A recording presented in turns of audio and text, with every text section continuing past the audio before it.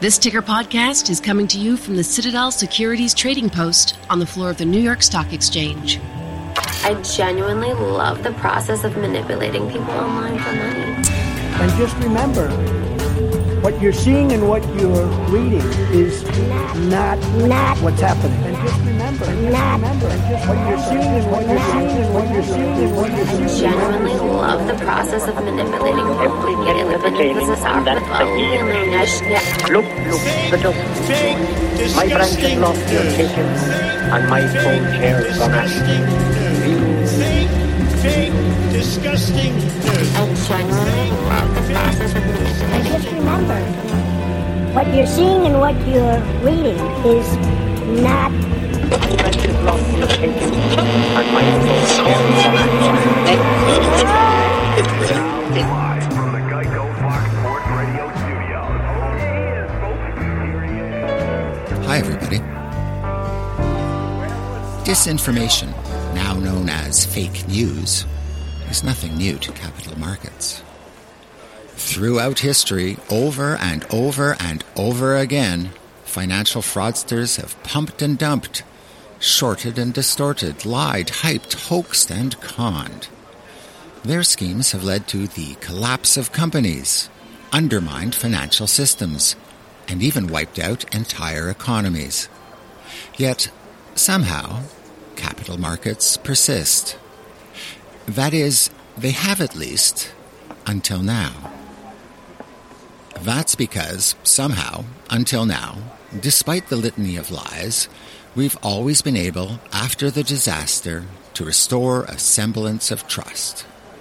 Without trust, capital markets just don't function.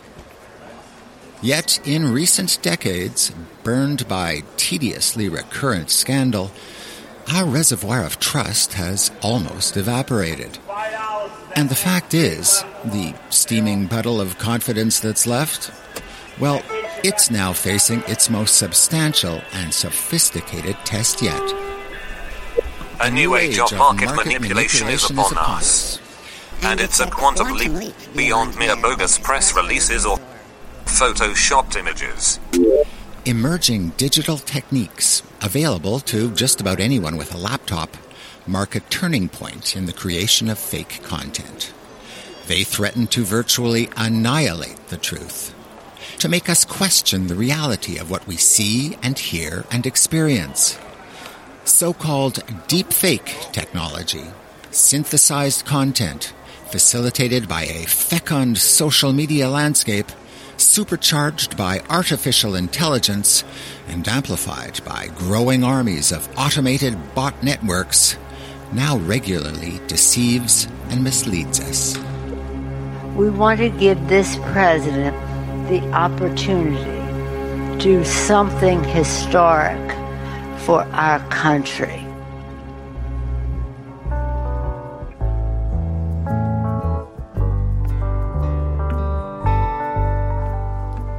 Imagine what would happen if a doctored video portrayed your CEO, say, slurring their words, or stating false earnings estimates.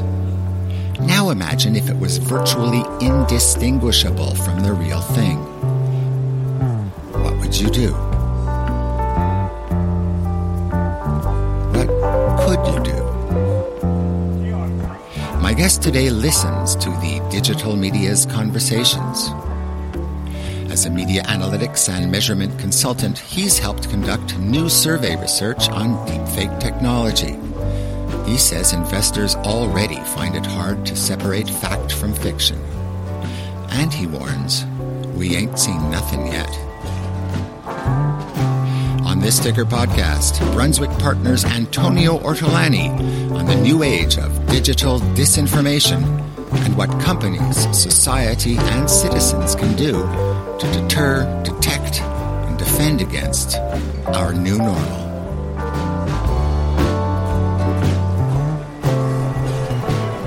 Let's talk about your survey results and what they mean for IROs. Sure. A little background on it. So what we didn't want to do was tread into more research on political fake news or entering sort of more the social sphere of disinformation. We felt that investors were underserved in understanding the effect of this problem, how it affects their investment decisions.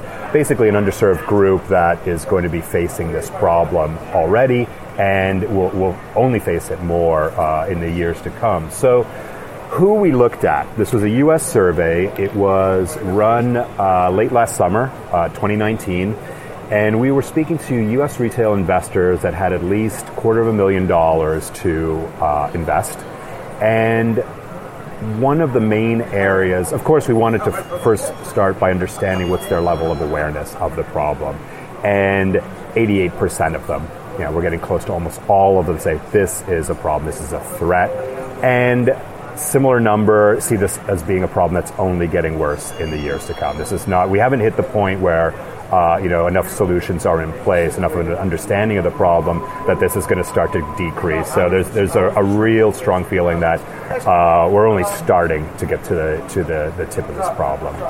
So these are retail investors, yeah, and they are pretty savvy with chat boards and that sort of thing. This is not kind of their first rodeo. They're often up on this particular topic. Yeah. We ask them, where do they get their news from? These are all the top tier, financial business sources that you would expect, as well as they're well immersed in various blogs, message boards, follow a number of financial influencers. These people know what they're doing. But at the same time, they realize that it's pretty easy to get tricked. Even though, staying on top of the news, it's becoming harder and harder to know what's real, what's fake. And this year, 2020, might be the year of the deep fake, right? Yes, yeah. So that surprisingly, and I think this is a number that since we ran this survey has definitely changed. So we asked level of understanding of what is a deep fake. Surprisingly, only 17% recognized what this term meant. This was the one number in the survey that we were really, really quite surprised at. Now, that again was late summer 2019. With everything that's been happening politically, the term, you can't really avoid the term these days, right? So I'm pretty sure if we ran that survey again today, that number probably has tripled. Now, we haven't seen a lot of instances of deepfakes happening in the corporate space, but the technology is only getting better. So I think it's just a matter of not if, but when. And indeed it is now. Can we talk about examples that maybe some of the precursors to what we can expect? So when I was thinking about us having this discussion today, I thought back to, this was probably like 7, 8, maybe 9 years ago. I was working a different job at the time and working for, my client was Procter & Gamble. And this was the start of Photoshop manipulation. And a big issue that we faced working for P&G was, and I'm sure some of your listeners recognize this story, especially if you're a parent,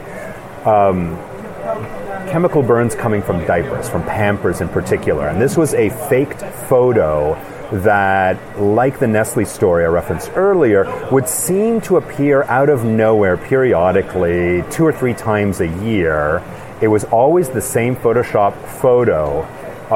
It was fairly good quality, considering this was almost a decade ago. But it was always coming from a different social account. It was always coming from a different part of the country. With the tools we had in place analytically at the time, we tried, forensically to trace who this was coming from. We didn't really have the means to do that, just to sort of figure out more and more that the problem is just not going away. It's kind of like a viral outbreak. Exactly. But what was curious about this was the fake burn on the baby's body was sort of halfway up their backside. Anyone who's changed a diaper on a baby knows that's not where a diaper goes. But still, like, millions of people were sharing this. But I took a look yesterday, just quickly, on Google. Like, is this thing still manifesting itself to this day? Happily, I think a quick search said no, that they finally people have moved on from the story. The last mentions were from many years ago, so maybe this one has has died out. But the nice thing was, and the reason I bring this story up is that disinformation sometimes can be an opportunity, and there were a number of people who chimed in on this story on message boards saying, hey people, you say your parents, like, look at this, like there's no way that this is possible. Like, do you really think that this company would be burying their head in the sand, with an issue like this? Like let's all take a look at ourselves, and is it so easy to be led astray here? So in that particular instance, at least there was this coming together of, look, this is fake. It was an obvious fake. It was an obvious fake. It got people to talk about it. It got people to talk about the problem. It was debunked not necessarily by the victim so much as just an open community of interested participants, as you put it. Yeah, exactly. So. Now, that's not always going to happen, but I think in that case, a little bit of a win for the company in question here, in that it got its own consumer base to talk about the product and, realize that this was completely fake, the product is completely safe, and, reputationally, it probably helped them in the end. Huh. So they relied on that. That's an interesting point. They relied on their consumer base to debunk they totally tapped into it. Yeah. Absolutely. Yeah. What else did they do? Did they have some sort of crisis plan beyond that? Or that led to a lot of the initial crisis planning for P&G at that point, in terms of digital response, right? Because they had ended up with so much data on this particular issue. The protocol that needed to be put into place, not something that we talk about a lot with our clients, is it's one thing to be hit by a disinformation attack, but within your own organization, what's your protocol? Who's taking the lead on this? Is it the CEO? Is it the general counsel? Is it IR, corporate comms? And, whose role is to do what, and so forth. So I think this is something that not enough companies have thought of. But back to your question, that led to a lot of planning within P&G as to, right, this is not the last time, and I've worked with a number of pharma companies that faced similar issues, that, right, we're going to learn from this, and we're going to become faster at it, because what we find is you have probably a quarter of a business day to respond to these types of threats online once they arise. Because what happens is the news cycle is it's so quick these days that people move on so quickly, keeping the fake story in their head, even though the company at a certain point comes out to debunk it, but they've moved on. So you really have about a half day to really get there actively to, this is something else that we found out through our survey, is what's reassuring to corporate communicators based on the survey is, so where do these investors go when they start to doubt a story? Around 70% of them go to the owned media properties of the company. They go to the company's website. They go to the CEO's official Twitter handle. So that's good news for those of us working in corporate comms, is that there's still very high value and very high degree of credibility with the owned channels. I wish I could keep telling you that our mission in life is connecting people, but it isn't. We just want to predict your future behaviors. The more you express yourself, the more we own you. When you talk to companies, how hep are they to this as a threat? They're highly aware and concerned about the threat. I saw some recent data from University of South Carolina's Annenberg School that said 88%, 90% of corporate communicators see this as one of the key threats in their day-to-day business. Wow. Now, how prepared are they? Not very. I don't get a sense that they're very prepared to face a direct disinformation attack. I think there's almost a wait and see. Is our industry going to be targeted? Is this just something that happens in politics? It's a Washington problem. It's a social problem with polarized politics. We're just this industrial group. Why would anyone go after us? But again, I think there's still a high level of unpreparedness. Would this be a board level issue? Would be taking this on in terms of risk, or is it still I think when there's, the chief risk officer has to be, highly aware. And I think this is, becomes an issue of the various key senior positions within a company working together. This is not just corporate comms. It's not just the risk officer. It's not just the CEO. This problem cuts across so many different aspects of a corporation that it could be attacking consumer base, the employee base, a political angle. So it could be public affairs department in DC that takes the lead. So again, without running a simulation on what are the different threats that could happen to our business. And I think that's where companies need to not just think of the problem in and of itself, but every company is going to have its weaknesses, right? And this, again, disinformation works when it just takes something that's somewhat credible and can amplify it to the type of individuals that will give it a moment's thought, and that's when it becomes a problem. So mapping out various scenarios within simulations, is this a public affairs angle? Is this a product recall issue? Is this disinformation aimed at our employees? Is it, I was just reading today, all the urban myths and controversies coming out of the coronavirus already. It's only been around a month.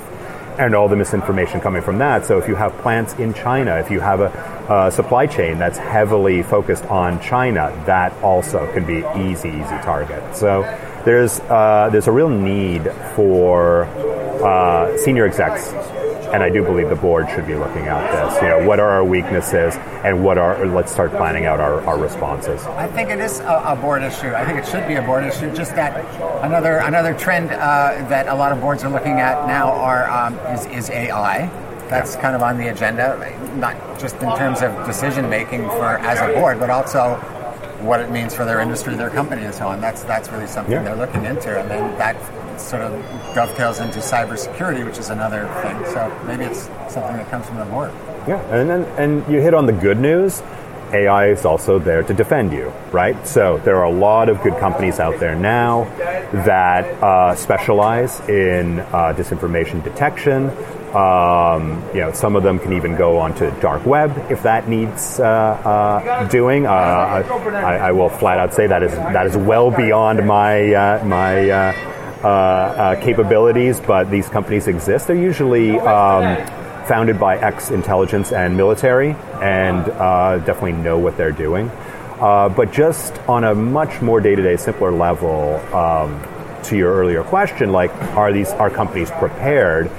Everyone is monitoring what's happening with their brands, their reputation, so forth online. It's those same tools can easily be set up and focused on looking for your weaknesses in terms of a disinformation attack. So a lot of these companies already have the basic tools to do that.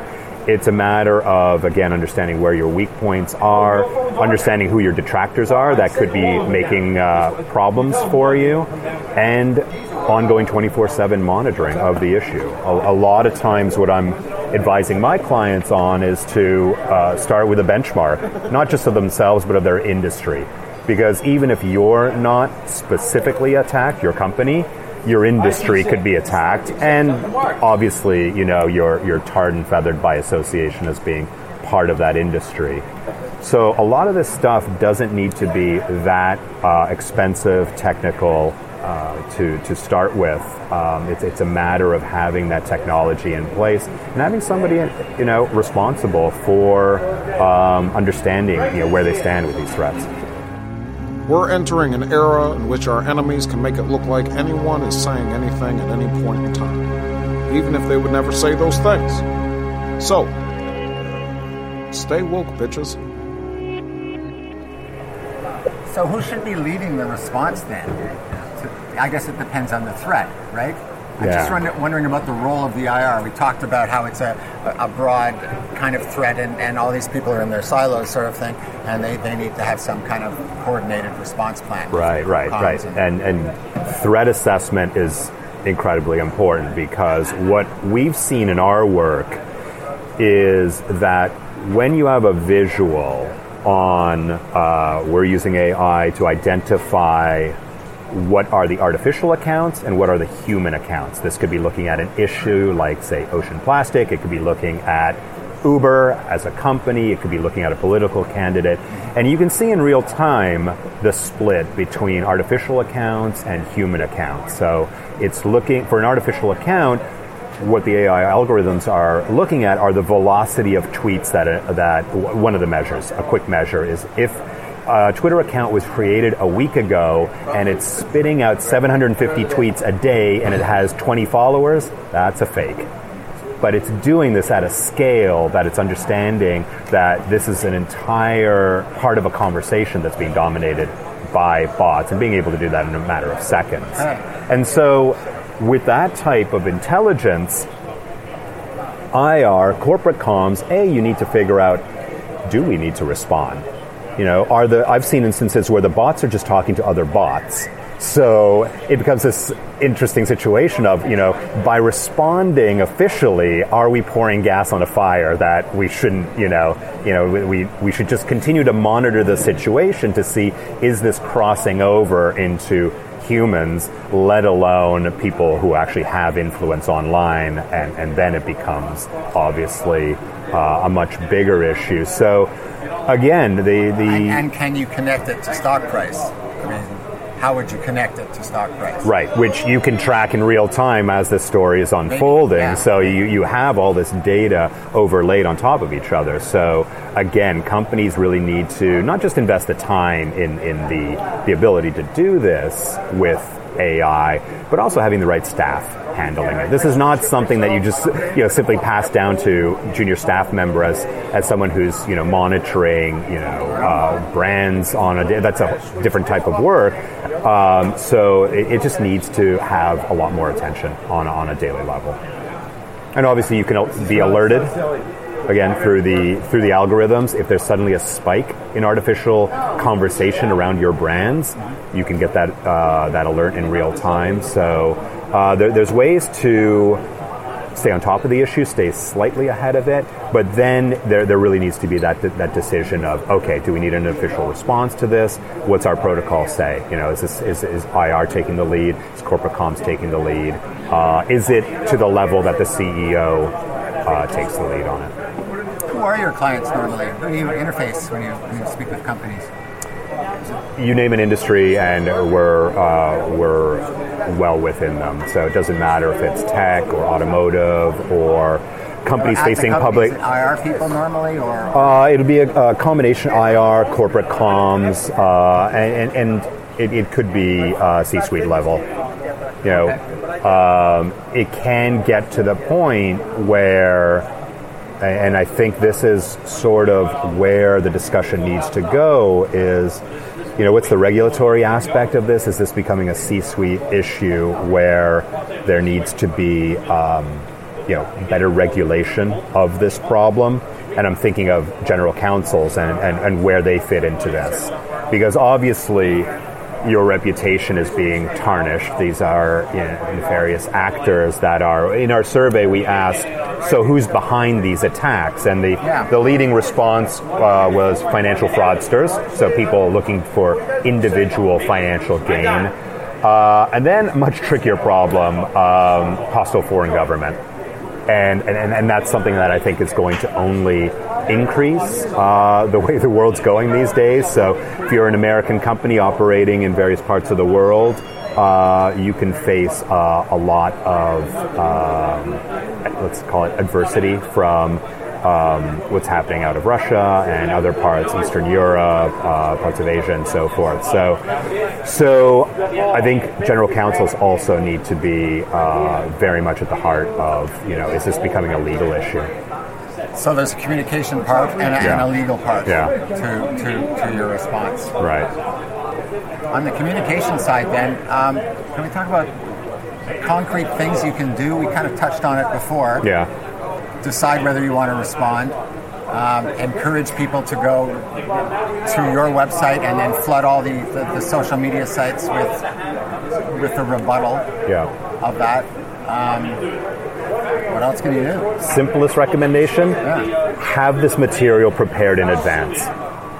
and this is something that we're always recommending to our clients, is you can't wait till a crisis hits to respond to it. You need to have a microsite ready. You need to have the tweets ready.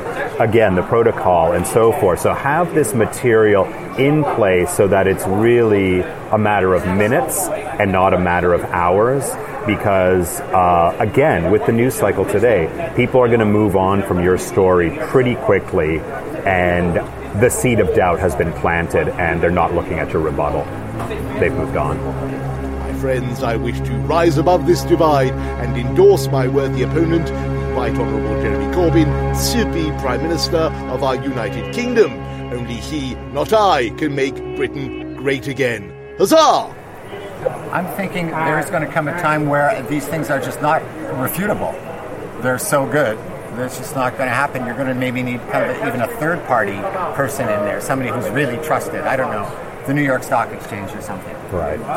Yeah, and that's the problem with deep fakes, right? Because humans are so visually based in our cognition, how we process information, that's obviously the trickiest problem to deal with, is this how the technology has evolved so quickly, how accurate it's become. But I think there is, we can seek some solace in, again, there's technology that can protect against deepfakes. I think something as mundane as watermarking technology is going to come back in a big way, and companies will ensure that all of their official video communications are always watermarked, so they can quickly state, that's a fake. It doesn't have it's like when the dual recognition on your smartphone to get into your bank account or whatever it happens to be. It's going to be that kind of protection. I don't think we're there today, but I think the companies that are developing that type of technology, they're really going to help the problem, and honestly, they're going to benefit. It's going to have to be that level of defense is eventually going to rise. Well, what really scares you? Is there anything sort of in terms of the technology that really scares you that's coming up? The technology doesn't scare me. The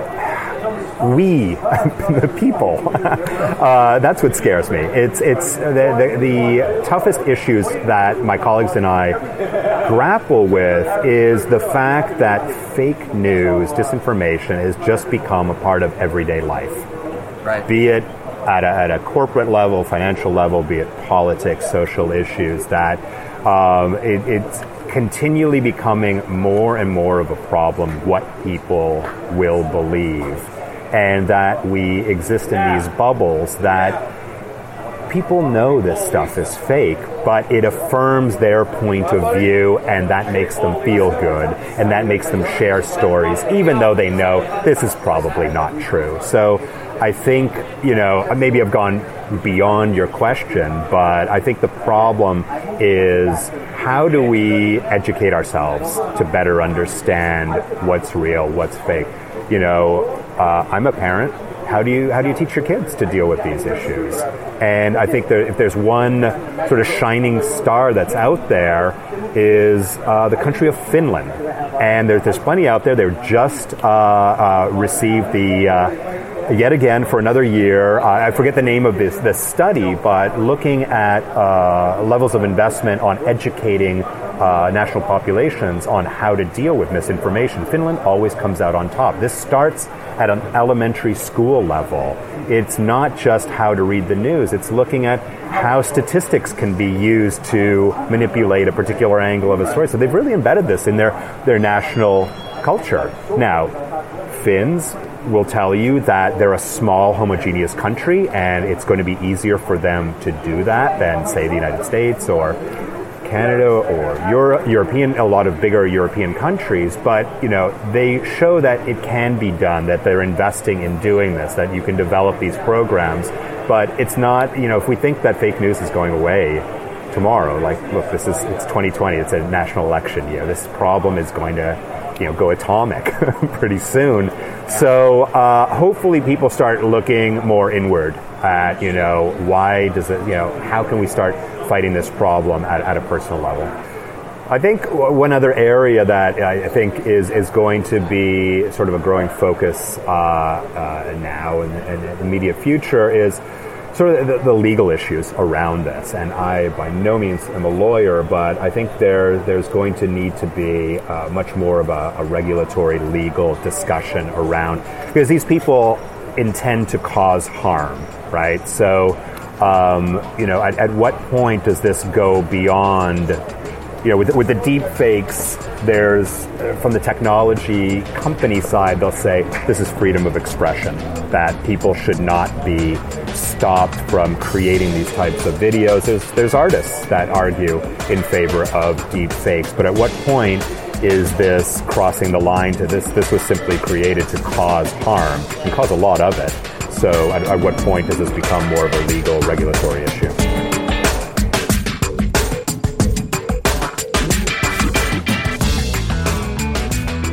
That's your Ticker Podcast. My thanks to Brunswick partners Antonio Ortolani. I wish I had that voice. Antonio's survey was aimed at investors. But what do corporates think?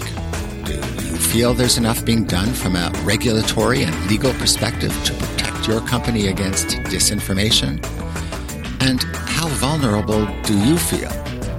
Send me a voice memo to jeff.cassette@irmagazine.com. Until next time, thanks for listening.